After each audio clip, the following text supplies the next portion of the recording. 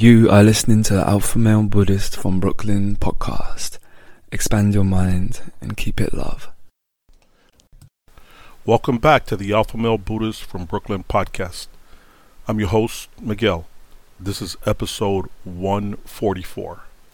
In this episode, I've chosen a few select videos from Dr. Joe Dispenza, which I have carefully selected to share with you guys because I've been listening to him over the past couple of days. Well, I've been listening to Joe Dispenza for about a year or two now. But I specifically went through and selected some videos that I'm sharing with you now in this episode because I feel that it's timely and I feel that this is the type of information that we should be feeding ourselves right now as far as taking everything up to the next level and pursuing that ascended path with all of this pandemic bullshit that's going on around us, and people are kind of losing it and kind of off center. And when you're like that, in fear and confusion, you're easily controlled, manipulated, depressed, and all types of negative stuff. So this is an episode for uplifting, teaching, and pursuing the ascended path. Dr. Joe Dispenza is a spiritually gifted healer and man of knowledge, teacher.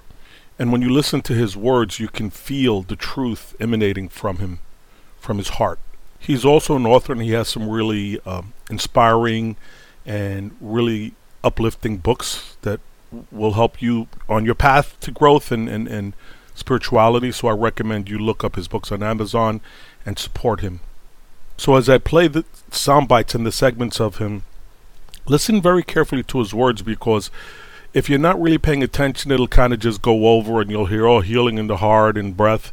But listen to him and really integrate with what his teaching is, because it can change your life.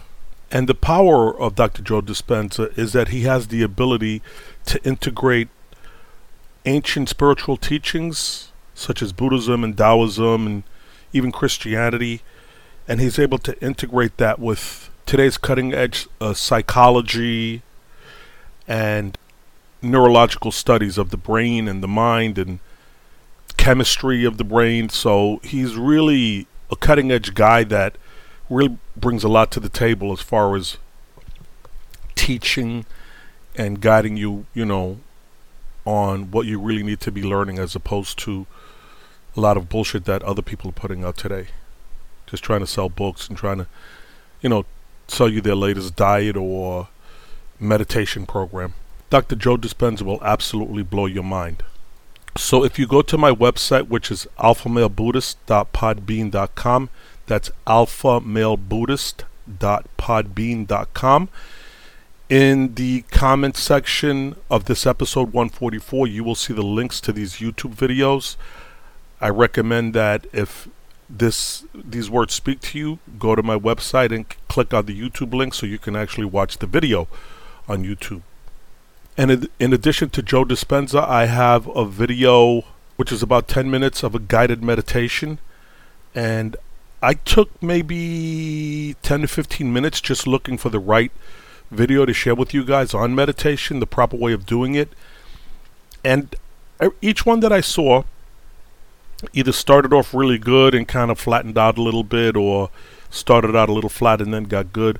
But or it was way too long and they kind of spread it out too much. But the guided meditation that I'm putting at the very end of this is 10 minutes, and it's amazing. I mean, it's so perfect the way it's put forth as far as enabling you to get to that state of meditation. It's really important that you do that meditation, to really to grow and to move along, because what happens is if you don't meditate, you're just going to stay locked in the same material paradigm space that we're all in, this meat suit space that we're in, and you'll never get a glimpse behind the curtain to see really who we are and where we come from, and the thinking that we should have, and the spirituality and the connection with God that we should have, connection with God and connection with the self. And that's the meditation is the key to unlock all of that. Proper meditation. A couple of other points that I want to cover. Recently, I believe he's from Great Britain. Well, he is from Great Britain, from London, I believe.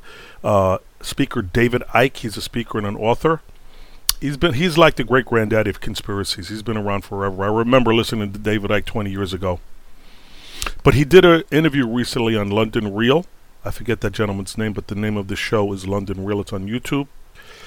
And as soon as that interview went up on YouTube, I think within 20 minutes it was taken down and banned. And I can't even really find the original interview.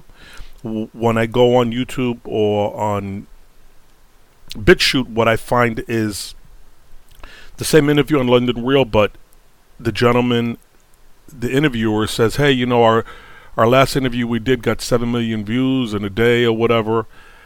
And I guess it's a second interview that he did, so I wasn't able to find the first interview. So go online and watch that second interview. And he gets into the whole coronavirus and a lot of 5G and a lot of stuff that's going on right now. And you have to wonder if it was canceled and banned after, whatever it was, like a half hour or an hour. You have to wonder why, right? Obviously, there's some profound truth that is on there.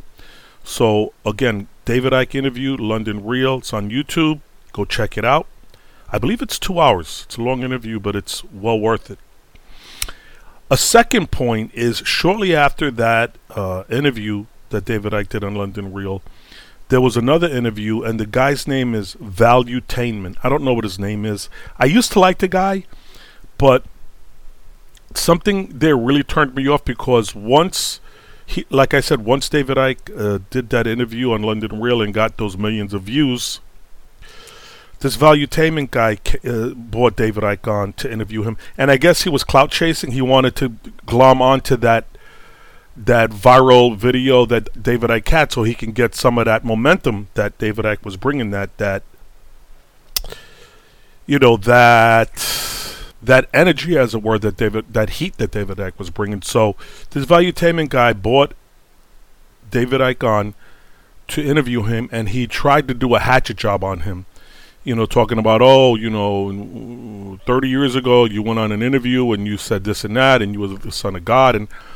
And you know what, all of us, we have the ability to have a little craziness in us. So at one point we would say something that wasn't 100%, but David Icke is the man, regardless. And I have seen those interviews. He used to be a soccer player. And it is what it is, man. I mean, the guy is speaking truth. I go by what he's putting forth. David Icke, what he's teaching, what he represents, what he stands for, and he feeds my soul when I listen to him. So this Valuetainment guy went ahead and tried to do a hatchet job on David Icke, and David Icke just basically cleaned his clock. And it's really entertaining and fun to watch because David Icke just kind of stays on the steady path. And as this Valuetainment, I forget his name. I used to like him, but now I can't stand the guy after watching what he did, that negative energy that he was bringing. Because like I said, all he was trying to do was feed off David Icke's energy from that viral video that he did, trying to catch some of that lightning in the bottle for his own show, but it backfired on him. He ends up looking like an idiot. David Icke just took him to school, So that's that. And on that same note, there's a lot of guys out there today, a lot of quote-unquote spiritual teachers and lecturers and authors, and they're bringing this kind of bubblegum Skittles type of energy out, which doesn't feed anybody anything. And if you listen very carefully to it, you could tell right away it's just literally just bullshit. It's trying to hawk their wares, sell a book, or do whatever they can to make some kind of profit, and that's their main objective, is profit and to mislead people with their bullshit. They go on a podcast and they say, hey, you know what, everything that you're doing is wrong, eating the wrong kind of food and reading the wrong kind of books, and you're eating your sandwich the wrong way, and if you listen to my book, then I'll teach you how to do all of this stuff the right way, and enter XYZ in the box for the discount code. That's what you're hearing. You guys know what I mean, that listen to podcasts and shit. And normally I don't like to sling mud or talk bad about anybody, but I'm just going to have to say it in this one instance. The perfect example of this prototype type of person is this British guy. His name is Russell Brand. And I'm sure you guys have seen him or heard his name, but just listen to the guy for like literally a minute to 2 minutes, and you'll just see how full of shit he is. You know what I'm saying? So please, these kind of people that fit this mold, this prototype or whatever, that they try to assume the position of a guru, grand healer. They know everything, and just look at him and listen to him, and you can see how full of shit he is. So that's just, like I said, I don't like to normally sling mud, but this Russell Brand guy, he's full of shit. And I'm just putting this out there so you can kind of see that prototype, you know what I mean? To avoid these kind of people, these pseudo gurus with their fake ass spirituality and their fake ass teachings. By their fruit you shall know them, as Jesus said.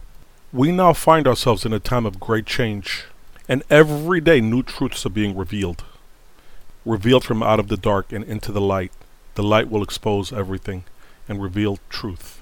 They can go on with their wickedness and everything that they do and their oppression. I'm not going to get into too much detail about all the pedophilia and all that kind of stuff like that, and the banking system, which is all, the oppression and what's going on. But all of this darkness shall be revealed to the light. And that's really beginning to happen right now. Oh, and another thing, I just listened to a really good podcast on Craig Carwood's Higher Side Chats with Del Bigtree. I think it came out yesterday, which was April 23rd. And he gets into a lot of this pandemic stuff. Amazing interview. So that's Higher Side Chats with Craig Carwood, Del Bigtree. Really great interview. Check that one out too. Another great YouTube channel that I started watching last week is Dr. Rashid Buttar. Rashid Buttar. He's a medical doctor. He also sheds a lot of light on this, fake pandemic thing that's going on right now. Amazing, man. You got to check him out. And as another side note, there's a channel that I just discovered. It's called Mouthy Buddha. I believe it's MOUTHY BUDDHA. And his channel is trippy as hell, man. I was watching it and it kind of blew my mind. Amazing, man, with the visuals, the way he cuts his videos, the edits, the sound, the concepts. It's real profound, like, pineal gland type shit. So check that out. So anyway, like I said, today, all of this truth is being revealed to us rapidly. And what I'm noticing is that our political leaders and these big business leaders and Fauci and all of these people, Nancy Pelosi, all of these people are indistinguishable from little children. The way they conduct themselves, how they just want to have their way, their little temper tantrums, with no regard to really the greater good of anybody or the benefit of the whole, but just to get their own way and their own agenda so they can profit, and just cause destruction over the whole planet. The only problem is these childlike people have a large amount of power over us today, but that's soon changing as people begin to awaken and really see the truth of what's going on. You could see all of the protests that are taking place all across the country. People are going to the state houses and just protesting and speaking their truth, because what they're looking to do is lock down the whole planet so that just a few people, and the amount of people that are being affected by this coronavirus thing, it's like the same amount as a regular flu, right? And they're saying that I think what they used to cure malaria has like a 95% success rate in curing this, but they're looking for a vaccine, and Bill Gates want a vaccine, and it's the shit is crazy, man. So listen to, like I said, this Dr. Rashid Buttar gets into it, and David Icke really gets into this. I don't like to pursue that stuff too much, but I just kind of bring the highlights to bring it to your attention. But like I said, I see the paradigm shifting right now as people wake up and truth is being revealed, and it's going to be some 100th monkey type shit. And for those of you that are not aware or have never heard of that term before, 100th monkey, it has to do with an island in the South Pacific where they were doing nuclear testing, blowing up nuclear bombs and such. And, they let the islands, after they did all of that testing, they left them alone for 10 years or whatever. And about 10 years later, they populated it with some monkeys that were living on the island. And what they were doing was they would take the monkeys and teach them, once they would harvest the coconuts, or once the monkeys would take the coconut off the tree or find it on the beach, to take it to the ocean, to the water and beach, rinse it off, and then, eat it, smash it open and eat it, because it had a lot of radioactive dust on it. So the scientists were teaching, 1 monkey, 2 monkeys, 10 monkeys, and mind you, there were thousands of monkeys on this island. There was a group of islands together, and upon the scientists teaching the 100th monkey how to rinse the coconut from the radioactive dust off of it, upon teaching the 100th monkey, the thousands of monkeys in that area all began doing it without being instructed. So that's some kind of resonance, like a morphic resonance, where they all kind of got it from, they all got the teaching, just from that morphic resonance, and shared instantly among them, like almost like a psychic network type deal. Shit is pretty amazing. Check it out. Look up 100th Monkey. So what I see happening right now with everyone waking up is that this whole paradigm of hate, war, greed, death, and destruction is soon to be replaced, as everyone wakes up on this 100th Monkey shit, into a new paradigm of love, light, compassion, and just, I don't want to say a paradise existence, but something where man lives in compassion and love and harmony with one another, the way we were intended to by our Creator. That's what I see coming up. But you really got to pay close attention, and you got to do the heavy lifting and the hard work on yourself. Starts with yourself, then with your friends and your family, and try to, teach and guide people that into this ascended way of thinking and living spiritually from within. So right now it's time to put down your smartphone because it's making you dumb. Turn off Netflix because it's lying to you. And understand what they're trying to do with all of this pandemic bullshit is they're trying to impose a one world government and take all our rights away and have us as cattle on this planet. Just understand that that's exactly what they're trying to do. Take away all of our human rights. And if you remember back to 9/11 when they started doing all of this, these different laws and everything like that and taking all our rights away, well, I think this is like their final chapter where they want to impose this one world government on us, to be honest with you. But it ain't going to happen, man, because too many people are waking up and they're seeing what the truth really is right now. And the only image I really see right now is Bill Gates getting that pie to his face. Go to YouTube and look up Bill Gates' pie in the face and look at how he reacts when he gets hit with the pie. You would think that he got, I don't know, whatever. But just look at it because it's funny as hell. But that's the way he reacted to that, I think, is the way these fake rulers are reacting right now as this truth is all being revealed. We need a world of love, light, and compassion. Enough of this bullshit paradigm. So, that's it for right now. Like I said, I really want to thank you for listening. I'm not sure how long this is going to run for, this episode, but I'm going to play the clips right now. And at the end, I'm going to have that 10-minute clip on the meditation. So again, I want to thank you for listening. Namaste. And stay tuned because like I said, there's a bunch of amazing clips of Dr. Joe Dispenza. So check it out. And thank you for listening. Namaste. And this is all fair use Creative Commons license. What do you think is most important for us to think about or concentrate on in these challenging times? Well, I mean, these are amazing times, and in order for us to wake up, we need a wake-up call.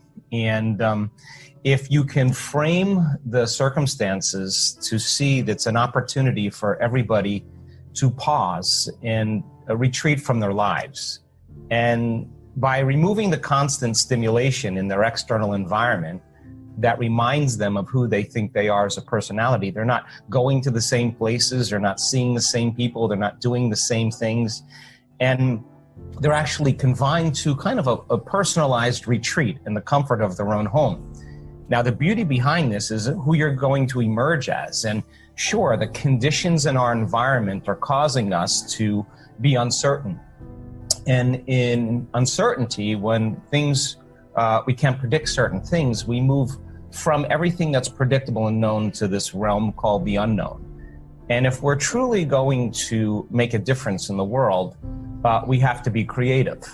The problem is that when we're threatened by circumstances in our external environment, our response to those circumstances causes us to move into a very primitive state, a response from the autonomic nervous system that drives the body into what's called the sympathetic response, a fight or flight response.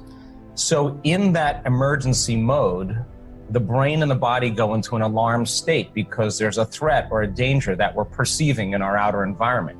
Now, for the short term, That's okay, because all organisms can cope with short-term stress. But if our response to the environment is keeping that stress response going on for an extended period of time, stress is when the brain and body are knocked out of homeostasis. Stress is when the brain and body are knocked out of balance. So people, when they react to circumstances that are unpredictable, that are uncertain, that they can't control an outcome, or they have the perception that things are going to get worse, it's the exact motive that turns on that fight or flight response. So now when the person's living in fear, they're mobilizing enormous amounts of energy for some danger in their outer world.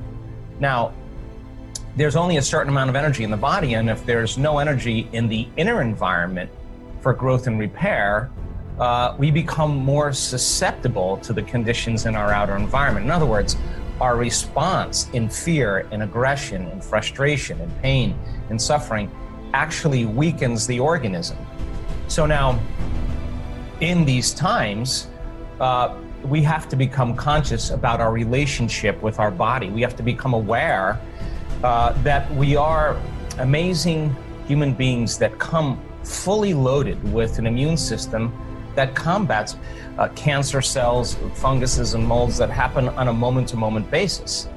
And so let's just say that in your normal life, you're reacting to the traffic, you're reacting to your coworkers, you're reacting to the news, and your response to any one of those circumstances in your outer environment causes you to feel some of those limited emotions. So I say to you, why are you angry? Why are you upset? Why are you frustrated? Why are you in pain? So if you say unconsciously or even consciously, it's the traffic, it's the news, it's my coworker that's making me feel and think this way, what you're really saying is you're vulnerable to your environment because something in your outer world is actually controlling and influencing how you think and feel. So anything that's controlling you, or you have no control over, you are, or think you have no control over, you are a victim to your environment.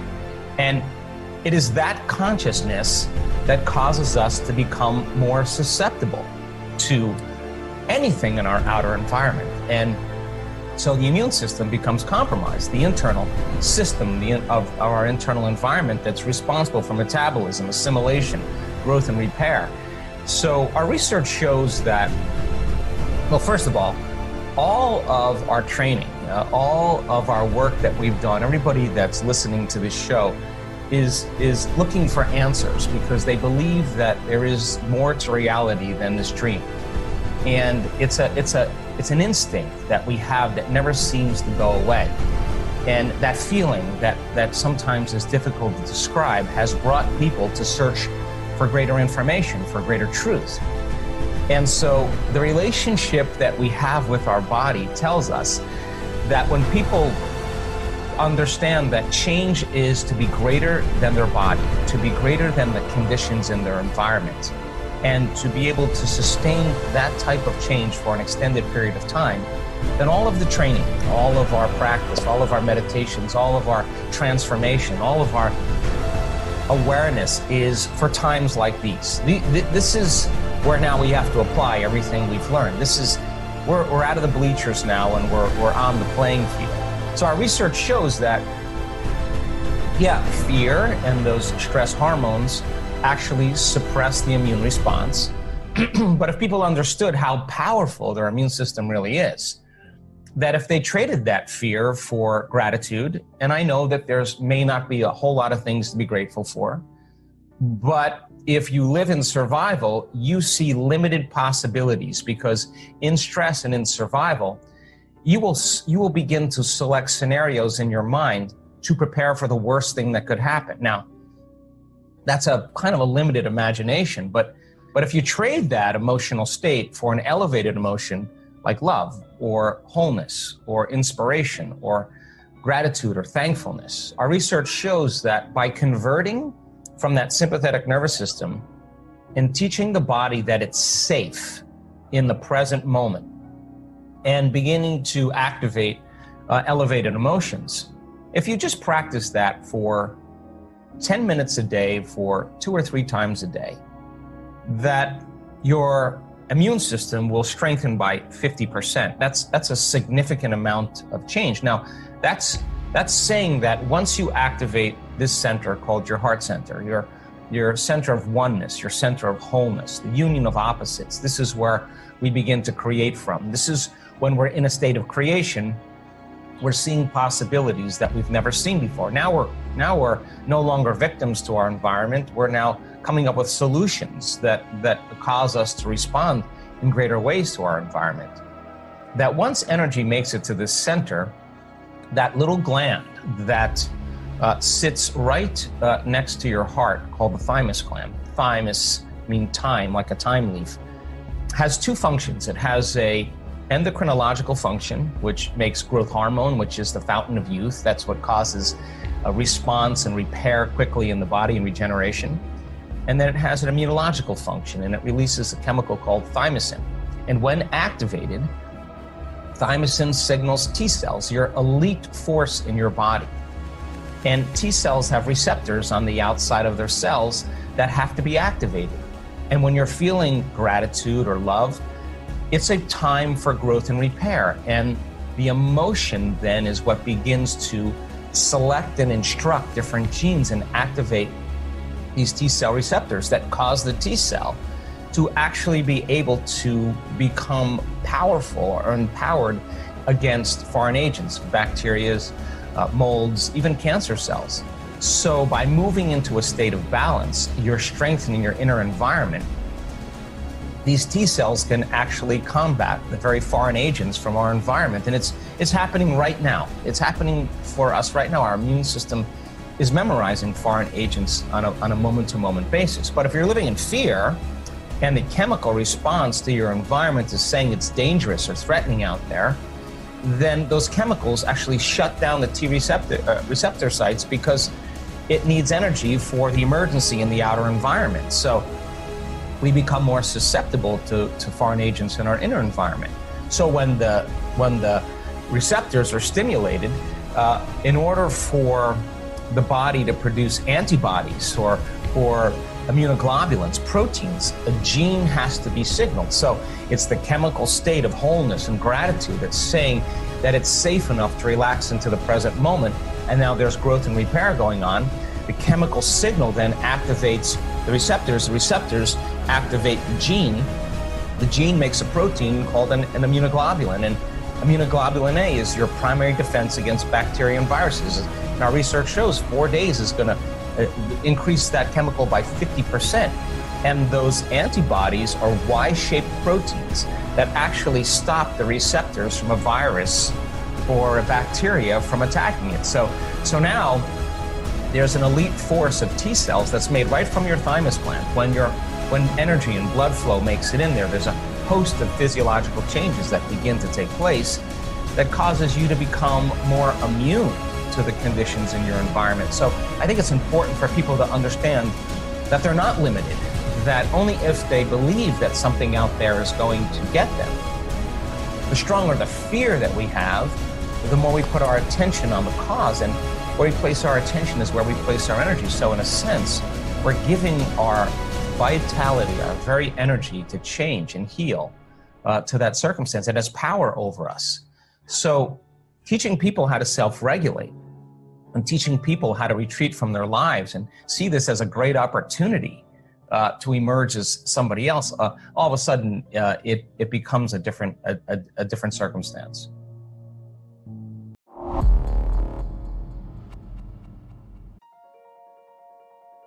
Well, here's the deal with trauma, and it's kind of an interesting thing because when you're traumatized, some threat or some danger or some condition in your outer world through your senses is changing how you feel in your inner world.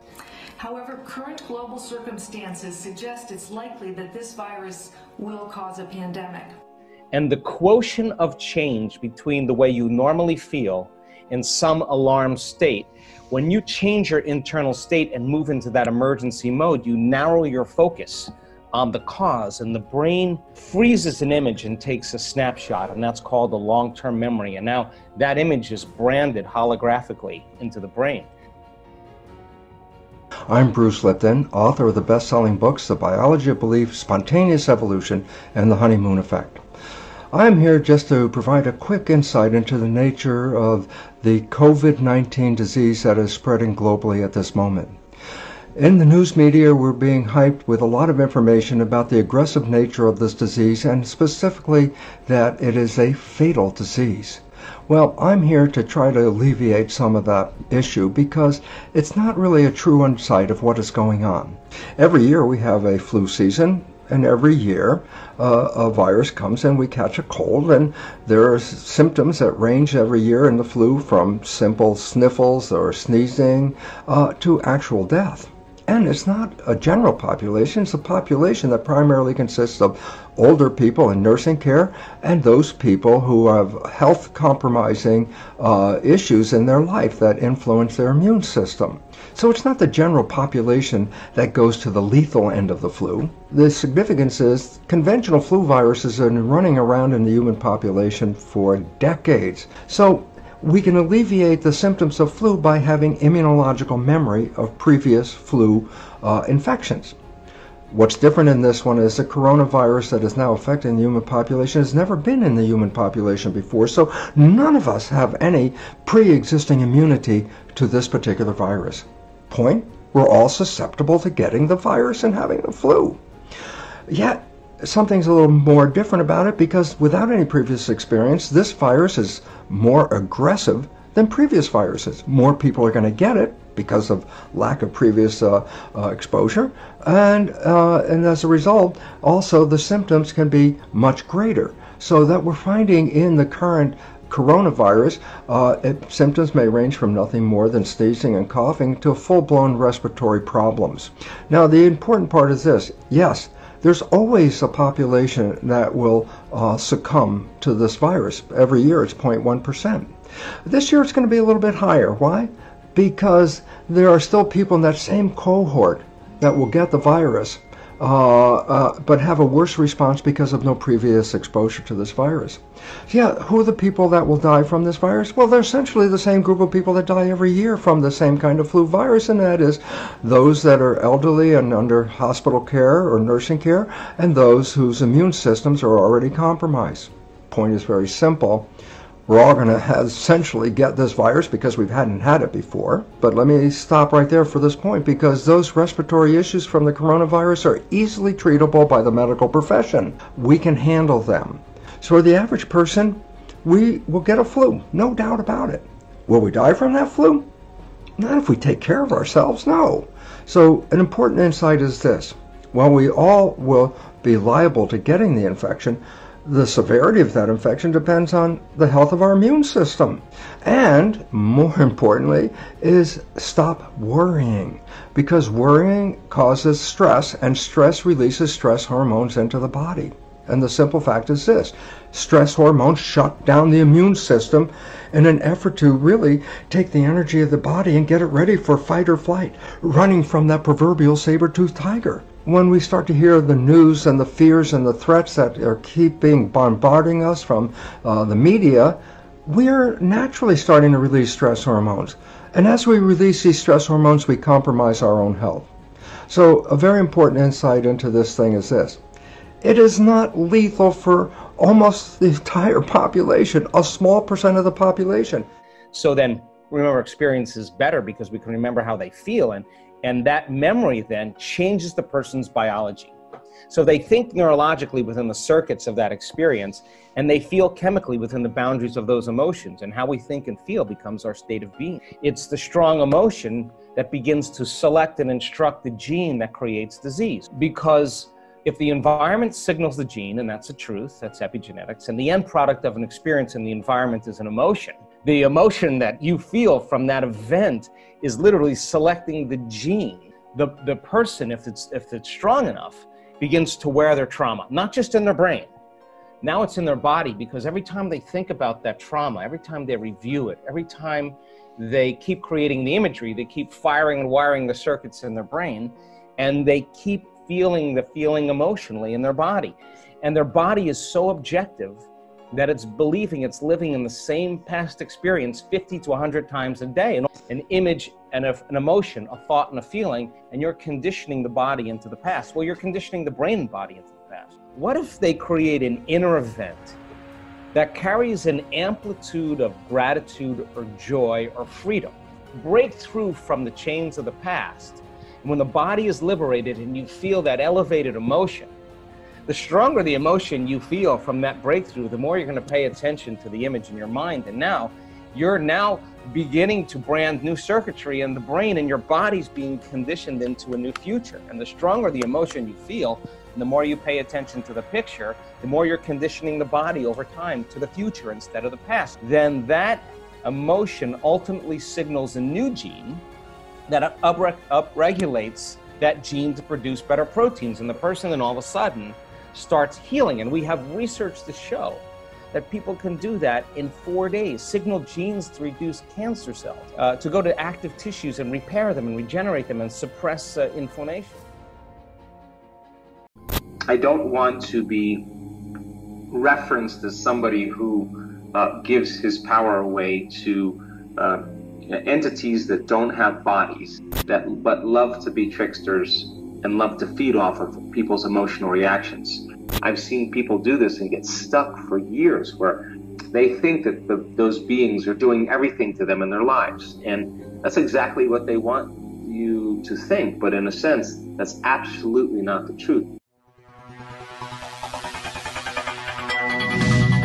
All right, my question has to do with your perspective on the existence of demons as many cultures portray in their spiritual teachings. And I'm going to give you a reference after asking the question. In a universe that's based upon balance, the yin, the yang, everything that you're teaching about connecting with the divine in the unified field and marrying our attentions with elevated emotions, is there an opposite in play that's required for balance in the universe? And my reference is this. Not long ago, from what I perceived to be a reliable online source, I heard a story that back in the Vietnam era, the military was using night vision goggles in the red spectrum.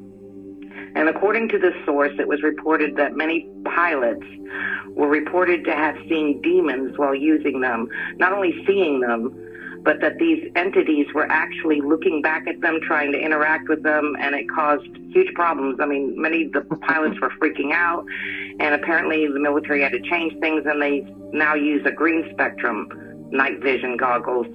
And apparently, again, this phenomenon is no longer an issue. So what are your thoughts on demons? Okay, so I'm going to explain this from a very scientific standpoint, because I don't want to be referenced as somebody who gives his power away to entities that don't have bodies, but love to be tricksters and love to feed off of people's emotional reactions.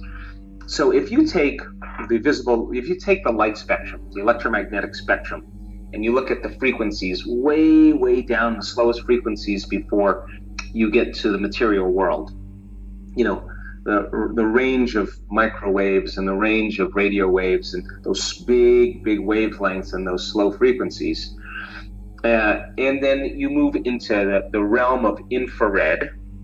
And then from infrared on the spectrum, there's visible light, and that's a very small spectrum, the wavelength of light that lights up everything material. If we didn't have that light, we have difficulty interacting in our environment. So we need light to be able to navigate in the 3D world.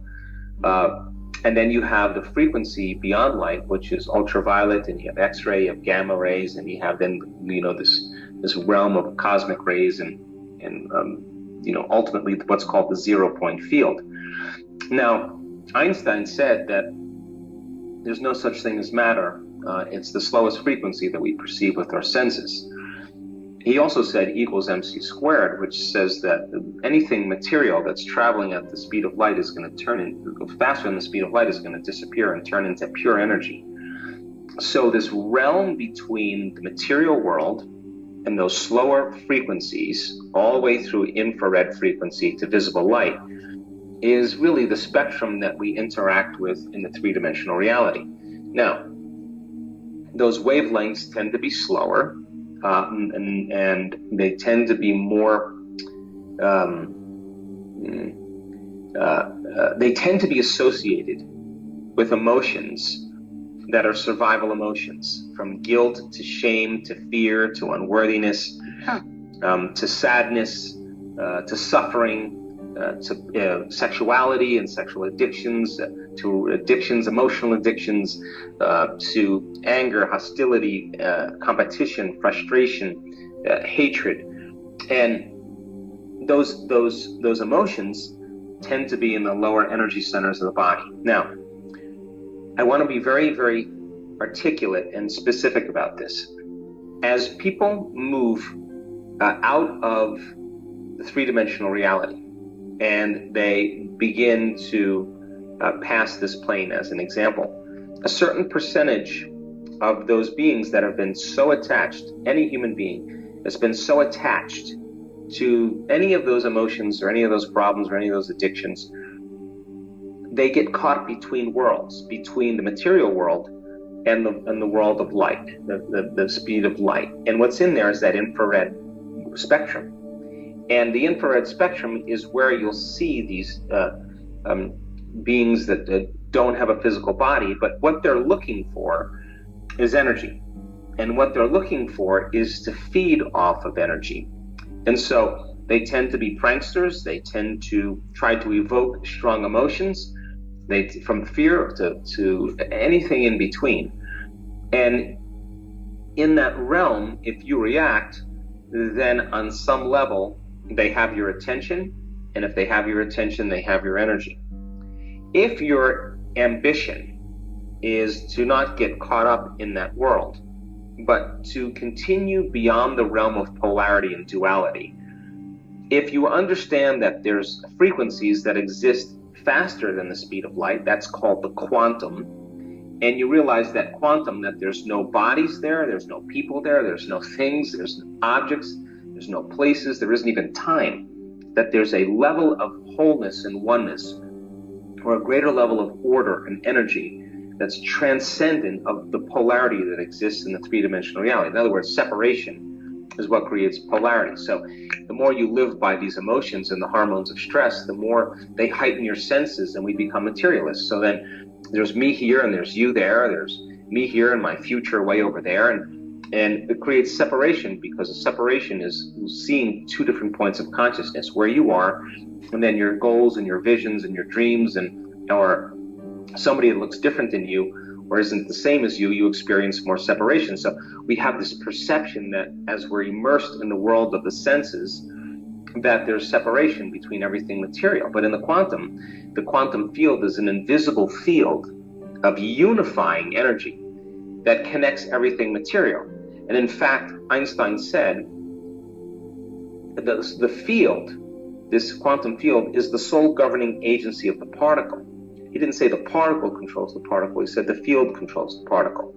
So then people who have trouble in their lives in terms of victimization, they're emitting energy out of that center, and that's perfect energy for these discarnate beings to feed off of. Now, they can't feed off a person who isn't a victim, because it's not consistent with them energetically. I'm using this as an example. So as people understand that there's a roadmap that they have to pass through, that as they overcome in their work, their inner work, these self-limiting emotions, if they're moving through those layers, they're moving through those emotions, they're moving through those energies, if they understand that they can move through them, and by overcoming the emotions, I've seen this actually, when a person overcomes an emotion, that those discarnates have nothing to feed off of. They're parasites, and what they're doing is, a parasite gives the host a certain dose of a substance, a chemical, real parasites, to weaken the host long enough to feed off of it, but not to take its life. And these kind of parasites that feed off of people that feel victimized or have difficulties overcoming those emotions. They're addicted to them. So in a sense, if the person is that way, if they're a victim, then it makes sense then that they can easily be influenced, because a victim is a person who says my feelings and my thoughts are being controlled by everyone and everything outside of me, and that means they have no power to change. So when people begin to make those substantial changes and they change the way they think and feel, and they start doing the inner work, then on the side effect of that is there's a liberation of energy, and there's a change in consciousness. And that change of consciousness is fundamentally important, because now all of a sudden you're moving beyond that energy or that emotion or that level of consciousness.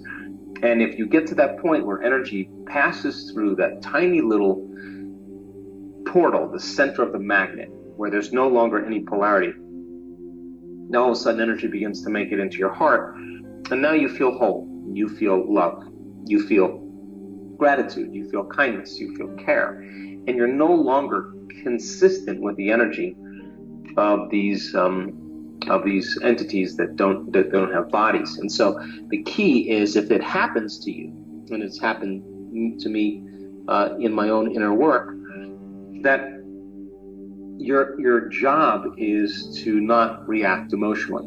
The moment you react emotionally, the game is on. If you have a will to understand that you're a free-willed individual and that you're moving through certain frequencies to get to a greater frequency, then if you understood that, you would move through it without reacting, and then give less of your power away to them. The moment they capture your attention, I've seen people do this and get stuck for years, where they think that those beings are doing everything to them in their lives. And that's exactly what they want you to think. But in a sense, that's absolutely not the truth. It's no different than somebody giving you a voodoo curse.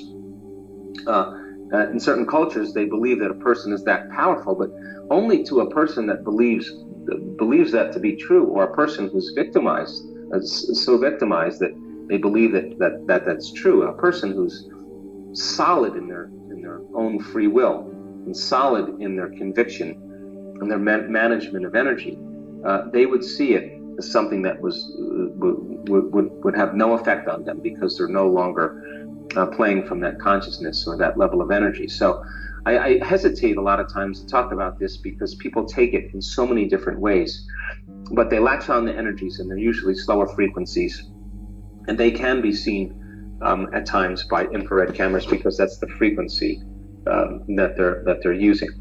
And certainly the emotions of suffering and pain, they tend to be along that frequency as well. So I wouldn't spend a whole lot of time giving them my attention, or giving my energy, or be thinking about them.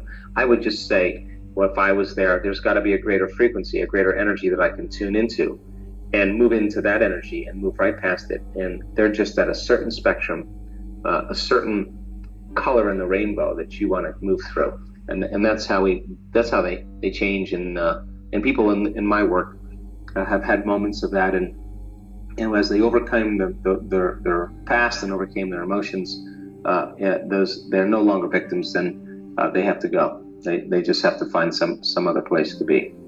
Sure. So that's probably the easiest way for me to explain it, Ted. And it was a great answer. It's not something I'm having a problem with, but it was something I was curious about, and I wanted to ask a question that would serve the whole. But I did want to go back and clarify. You're saying that these entities, they are real, but it's not anything to concern ourselves with. We can move past them, and we don't have to allow them to have our energy. But they are real, and where did they come from then? Are they they are human life forms and souls that have died and passed on? They're stuck between the 3D reality and the light. They're not going on to the light because they're attached to this 3D world, and they don't have bodies, so they can't gamble, they can't do pornography, they can't abuse anybody, they don't have a body, but they're looking for energy that's similar. So they're just existing in purgatory. They're existing between worlds. Can they go on to the light? Of course, many of them do. Of course, many of them do. They sooner or later evolve. But sooner or later, awesome. right? Sooner or later, we all do, right? It's just when you make up your mind is when you just say there's got to be more, right? So, Yeah. So the key is that if you are executing free will, and you're a sovereign soul, and you say I have free will here. Now, once you say that you have free will, then you can't be. They have to respect that, because free will is always respected in the universe. When you're unconscious and you don't demonstrate free will, well, it's no different than slaughtering a chicken. I mean, it's just what how people see it. So the key is to move through it. There's a greater frequency with greater consciousness, and that's where we want to go. Some of the research shows that 90% of the thoughts that we think on a daily basis are the same thoughts as the day before. So if you think that your thoughts have something to do with your destiny, and 90% of your thoughts are the same known thoughts that you're always thinking, then your life should stay the same. Because the same thoughts lead to the same choices. The same choices lead to the same behaviors. The same behaviors create the same experiences. The same experiences produce the same emotions. Those same emotions tend to influence the way we think. And our biology, our neurocircuitry, our neurochemistry, our hormones, and even our gene expression is equal to how we think, how we act, and how we feel. And how you think, how you act, and how you feel is called your personality. And your personality creates your personal reality. That's it. So then it makes sense then, if you want to create a new personal reality, a new life, you're going to have to change your personality. And you got to start thinking about what you've been thinking about and change it. You got to become aware of your unconscious habits and behaviors, even how you speak. Then you have to look at the emotions that you live by every single day and decide, do these emotions belong in my future? So many people try to create a new life as the same person. In order to create a new personal reality, you got to change your personality. So the principle in neuroscience says that nerve cells that fire together wire together. Thinking the same way, making the same choices, demonstrating the same actions, creating the same experiences that stamp the same networks of neurons into the same patterns, all for the familiar feeling called you. And you do that for 10 years in a row. Well, you're going to hardwire your brain into a very finite signature because you're firing and wiring that way. And that box in the brain, that becomes our personality, becomes our identity. And by the time we're 35 years old, for the most part, we've done something so many times that the body now knows how to do it as well as the mind, and that's a habit. So we have these unconscious programs of behaviors, automatic habits, redundant emotional reactions, hardwired beliefs, perceptions, attitudes that function just like a computer program. You press go and it runs automatically. So then when it comes time to change, thinking positively is going to do nothing, because your body has been conditioned for the most part into a program in the past. So the thought never makes it to the body because the body's on a different program. So how do we begin to influence the body so that the thought actually produces some type of change? So think about it. If you think an unhappy thought, you're going to feel unhappy. If you think you're a failure, you're going to feel like a failure. Once you feel like a failure, you're going to think you're a failure. And people get caught in these loops of thinking and feeling and feeling and thinking, and that redundancy is a conditioning process, because all you need is an image or a picture or a thought and a feeling, a response, a stimulus response. And so the people tend to condition their brain and body into the past. And so when it comes time to change, you got to leave that familiar territory. And any choice that you make, if you said, hey, I'm going to eat a better diet, I'm going to wake up early and work out, I'm going to do meditation, the moment you decide to do something differently, get ready, because it's going to feel uncomfortable. It's going to feel unfamiliar. There's going to be some uncertainty. You're not going to be able to predict the next moment. That means you've left your known biology and you're stepping into the unknown. Now, theoretically, that sounds great, but if the body has been conditioned into a familiar feeling, it's in the known. The moment you take it outside the familiarity, it wants to go back to where it's comfortable. So the body starts influencing the mind, and this is where people say, why don't you start your diet tomorrow? Oh, why don't you start working out this evening? You're really never going to change. You're too tired. You have a headache. This doesn't feel right. And this is where people talk themselves out of it, because if they respond to that thought leads to the same choice, which leads to the same behavior, creates the same experience, produces the same feeling, and then they say, this feels right. No, that feels familiar. So going from one state of mind and body to another state of mind and body, you got to cross a river. And the hardest part about change is not making the same choice as you did the day before. Now, once people understand that they're going to be uncomfortable, then the question is, what thoughts do you want to fire and wire in your brain? What behaviors will you demonstrate in one day? And the act of closing your eyes and rehearsing who you're going to be when you open your eyes begins to install neurological hardware in your brain to look like you've already done it. Now the brain, which is typically a record of the past, now becomes a map to the future. And if you keep doing it, the hardware begins to become a software program and you start behaving differently. And then if you can teach your body emotionally what the future will feel like, that means then you're not going to wait for your wealth to feel abundant or your success to feel empowered or your new relationship to feel love. In fact, the moment you start feeling abundant, you're generating wealth. The moment you start embracing empowerment, you're stepping towards your success. The moment you're in love with yourself and you're in love with life, you start creating equals in your life. Now that's causing an effect in your life.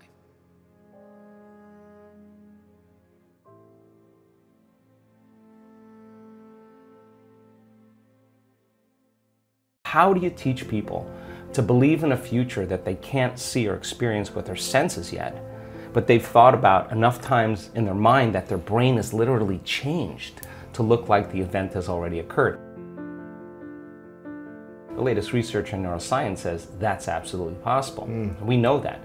And how do you teach a person to select a new possibility in their future and begin to emotionally embrace that future before it's made manifest? To such a degree that their body, as their unconscious mind, is believing it's living in that future reality in the present moment, and they're signaling new genes in new ways ahead of the environment. Now, till their body begins to change to look like the event has already occurred. We've proven that that's possible. Now think about this. So the more you think about your desired future, the joy, the gratitude, the feelings you want to have that are more positive, the more you think about it as a future thing happening, the more your body shifts now. Exactly. So your body is believing it's living in that future reality now, in the present moment. Now think about this. The stronger the emotion you feel from some condition in your life, the more altered you feel inside of you, the more you narrow your focus on the cause, and the brain freezes an image and takes a snapshot. And that memory now is embossed in the brain. It's branded in there. So then people think neurologically within the circuits of those past experiences, and they feel chemically within the boundaries of those emotions. And the stronger the betrayal, the stronger the trauma, the more the body's living in the past, right? Crazy. So how do you reverse that? So now, if you truly got passionate about a future, we've all done this. You get a wild idea in your mind and you start holding on to that vision and you're preoccupied with it. All of a sudden, the thought in your mind becomes the experience and you start feeling the energy of the future. Yeah. Now, the stronger the emotion you feel from that vision, the more you're going to pay attention to the picture in your mind, and now you're remembering your future. And vice versa, the stronger you pay attention to the feeling of the past, pain, you're going to create the pain in this moment. Exactly. So it requires a coherent brain. And we now know that there's a formula for that, and we've got beautiful research to show that people can do it. They just have to practice. And it requires a coherent heart, because resentment, frustration, impatience creates a very incoherent heart. Yeah. And when that heart becomes incoherent, you stop trusting yourself. There's no energy there. You stop trusting in your future. Wow. So then, if there's physical evidence in your brain and body, physical evidence to look like the event has already occurred, it's quite possible you'll be thinking neurologically within the circuits of your future, and you'll begin to feel chemically within the boundaries of that emotion of your future. And how you think and how you feel is your state of being. And now your state of being is living in the future instead of the past. Now, the moment you disconnect from the emotion of your future because of traffic or some coworker or your ex or whatever people come up with, now you're back to the energy of your past. And now you're going to start looking for it, analyzing, why hasn't it happened? Well, if you're feeling the emotion of your future, why would you look for it? Because you would feel like it already happened, and that is the place where the magic happens. So then you can't just do this, get up, and then return back to your old state of being. You got to maintain that modified state of mind and body. How do you maintain it when life practice. happens? Well, let me finish. If I punch you in the face right now, how do you maintain?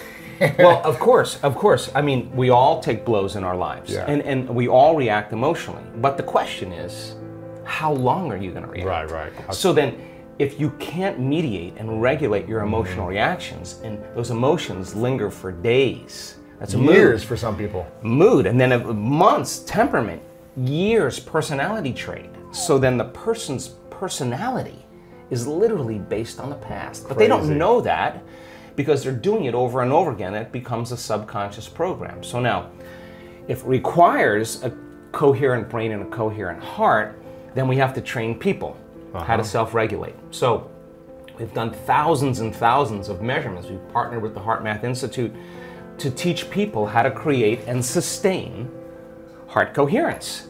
How do we do it? Well, besides going to your workshop, what's the simplified version? I'm sure it takes more time than... Well, it really doesn't. It really doesn't. It just requires getting still, closing your eyes, putting your attention on your heart, changing your breath so that you move into the present moment. And when you slow your breathing down, you slow your brainwaves down. When you slow your brainwaves down, now you're accessing your autonomic nervous system. So then you train a person how to open their heart and feel an elevated emotion. And it takes a little practice.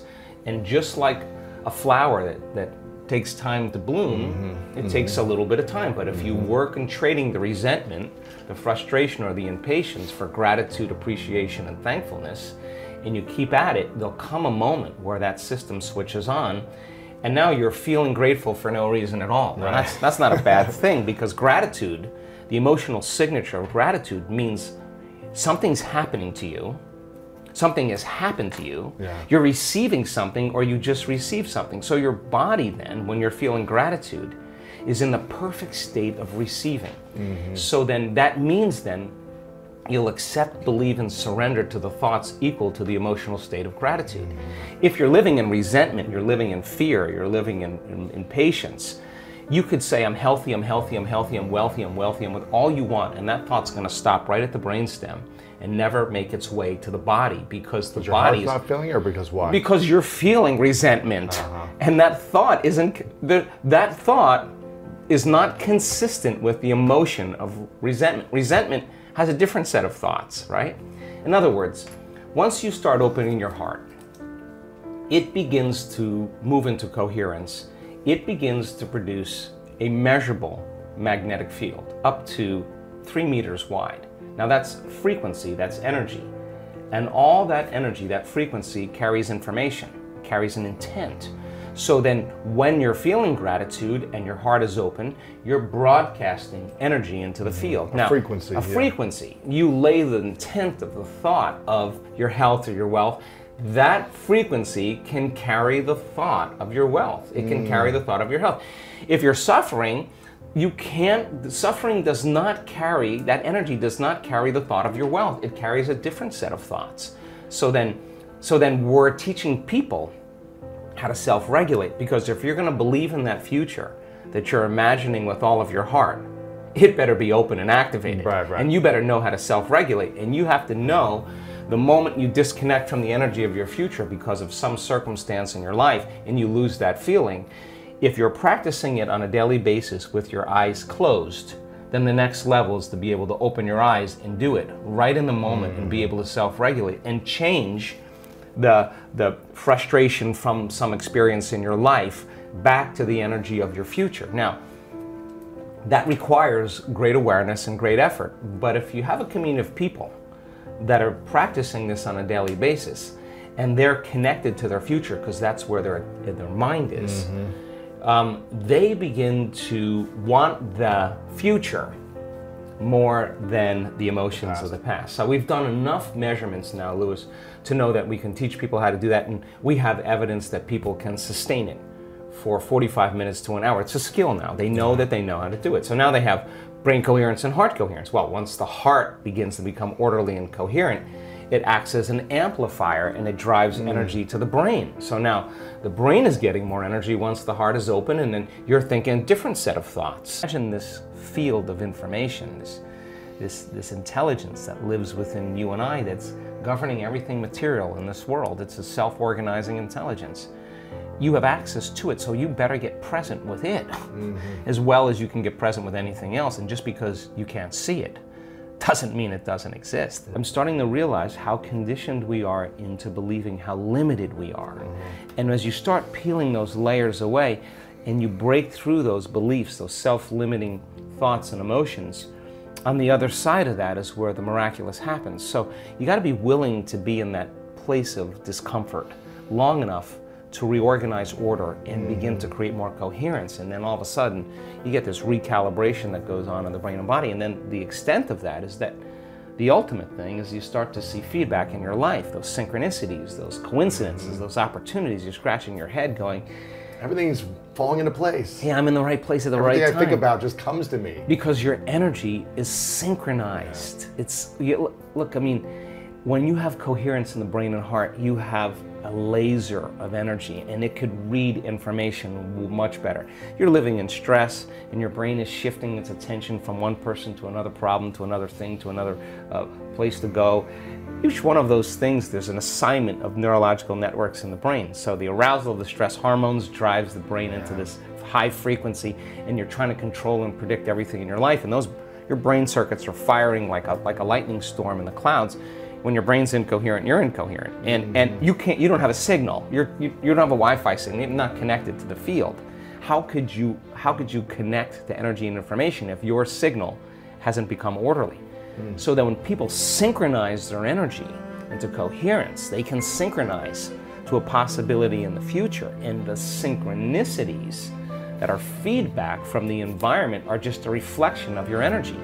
And that's the universe saying, follow the breadcrumbs, do it again, follow it again, do it again. And now all of a sudden the person's not waking up in the morning like, oh, I gotta meditate now to create my future. They're kind of going like, I'm getting out of bed because I don't want the magic to end, right? They want to sustain that state so that the old reality that they've lived in begins to transform into something new, and because there's no longer a vibrational match with everyone and everything in their past, present reality, there's a vibrational match to their future, and now their future is starting to give them signals.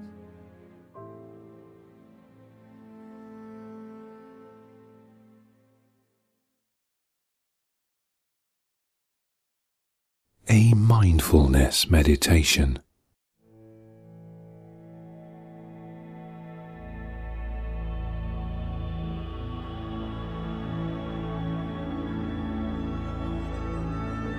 During this meditation, we will focus on being mindful, finding that point where you are completely aware of the now.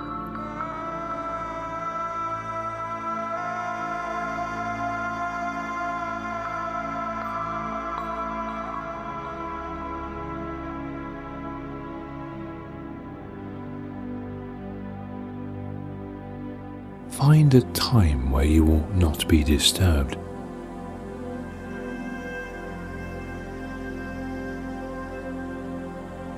Sit or lie down.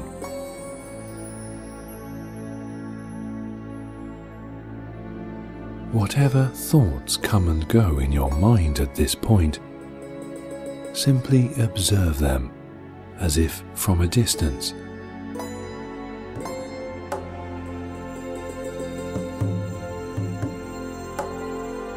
Now notice your breathing, and especially the still point between breaths.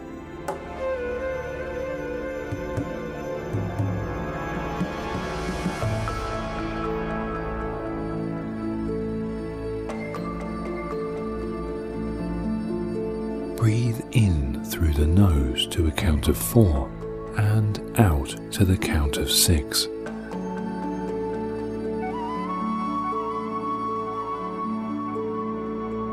Don't strain to do these breaths, just do them as best you can whilst focusing on that still place between inhaling and exhaling.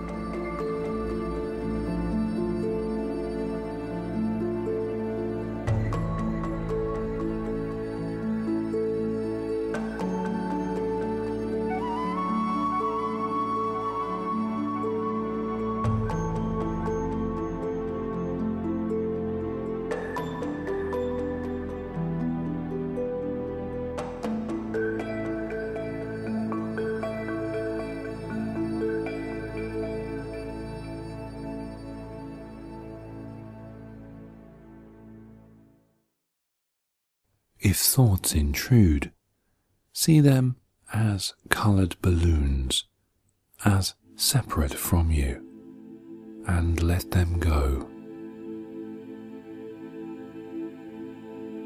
Let them float away.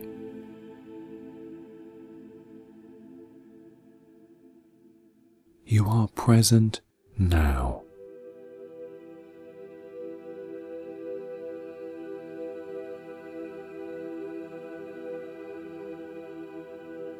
You are not controlled by your thoughts. You can acknowledge that they are simply that, thoughts. They proceed from you, but they do not own you. You control them.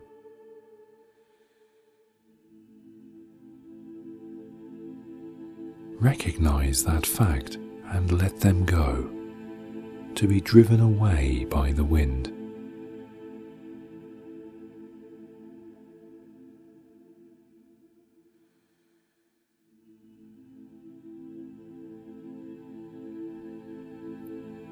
Be conscious of the beat of blood within you.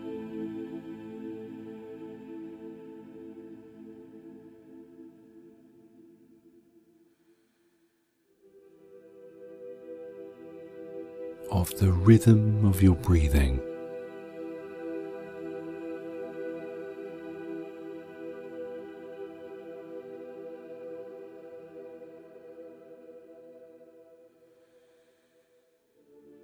The brush of clothing against your skin.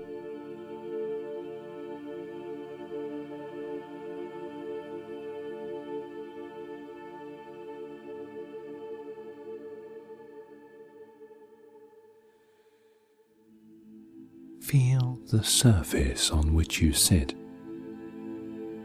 and how your body presses into it.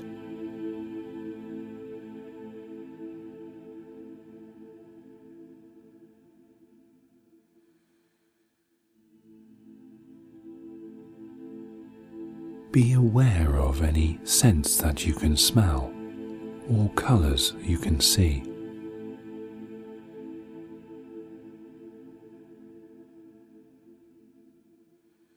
Notice the detail in the sounds you are hearing.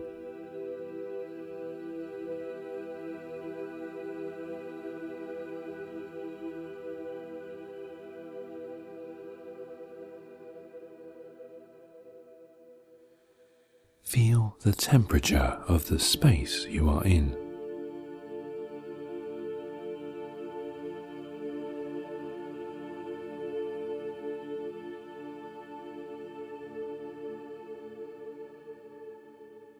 Spend some moments simply being aware of all that is within you and around you right now, in this very moment. This is what it is to be mindful.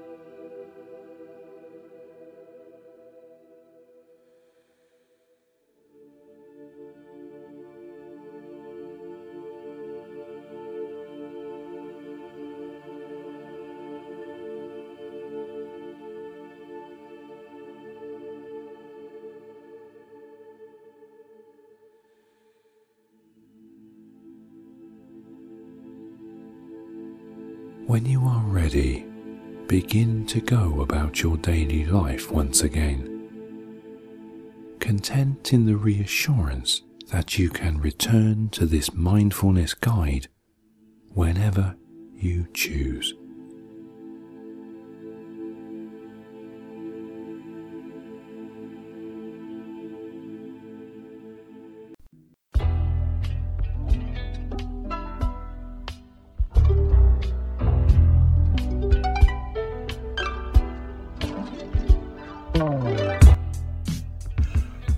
Welcome to the Alpha Male Buddhist from Brooklyn podcast. I'm your host, Miguel.